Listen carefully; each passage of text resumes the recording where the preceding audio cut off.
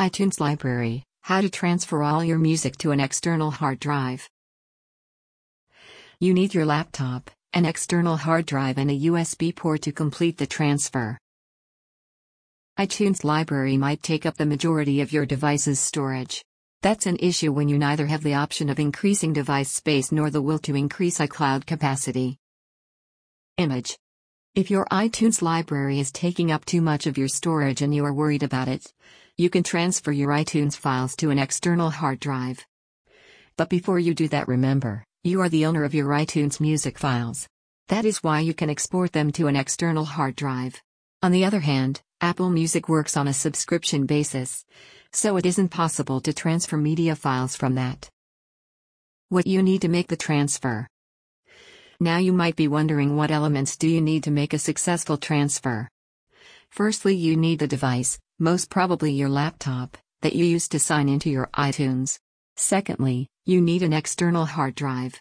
And the last thing you need is a USB cable to transfer the files from your iTunes to your hard drive. Consolidate your library.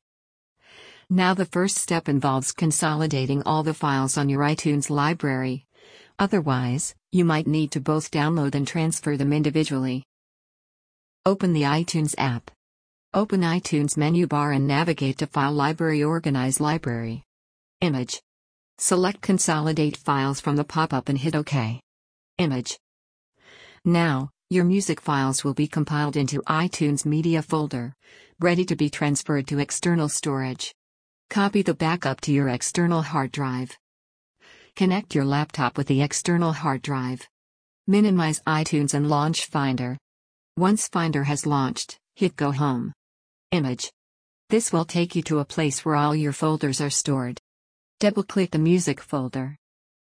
You will find the iTunes Media folder within the Music folder. Image. Now drag the folder and drop it inside the hard drive. Your hard drive should be listed under the Devices section in Finder.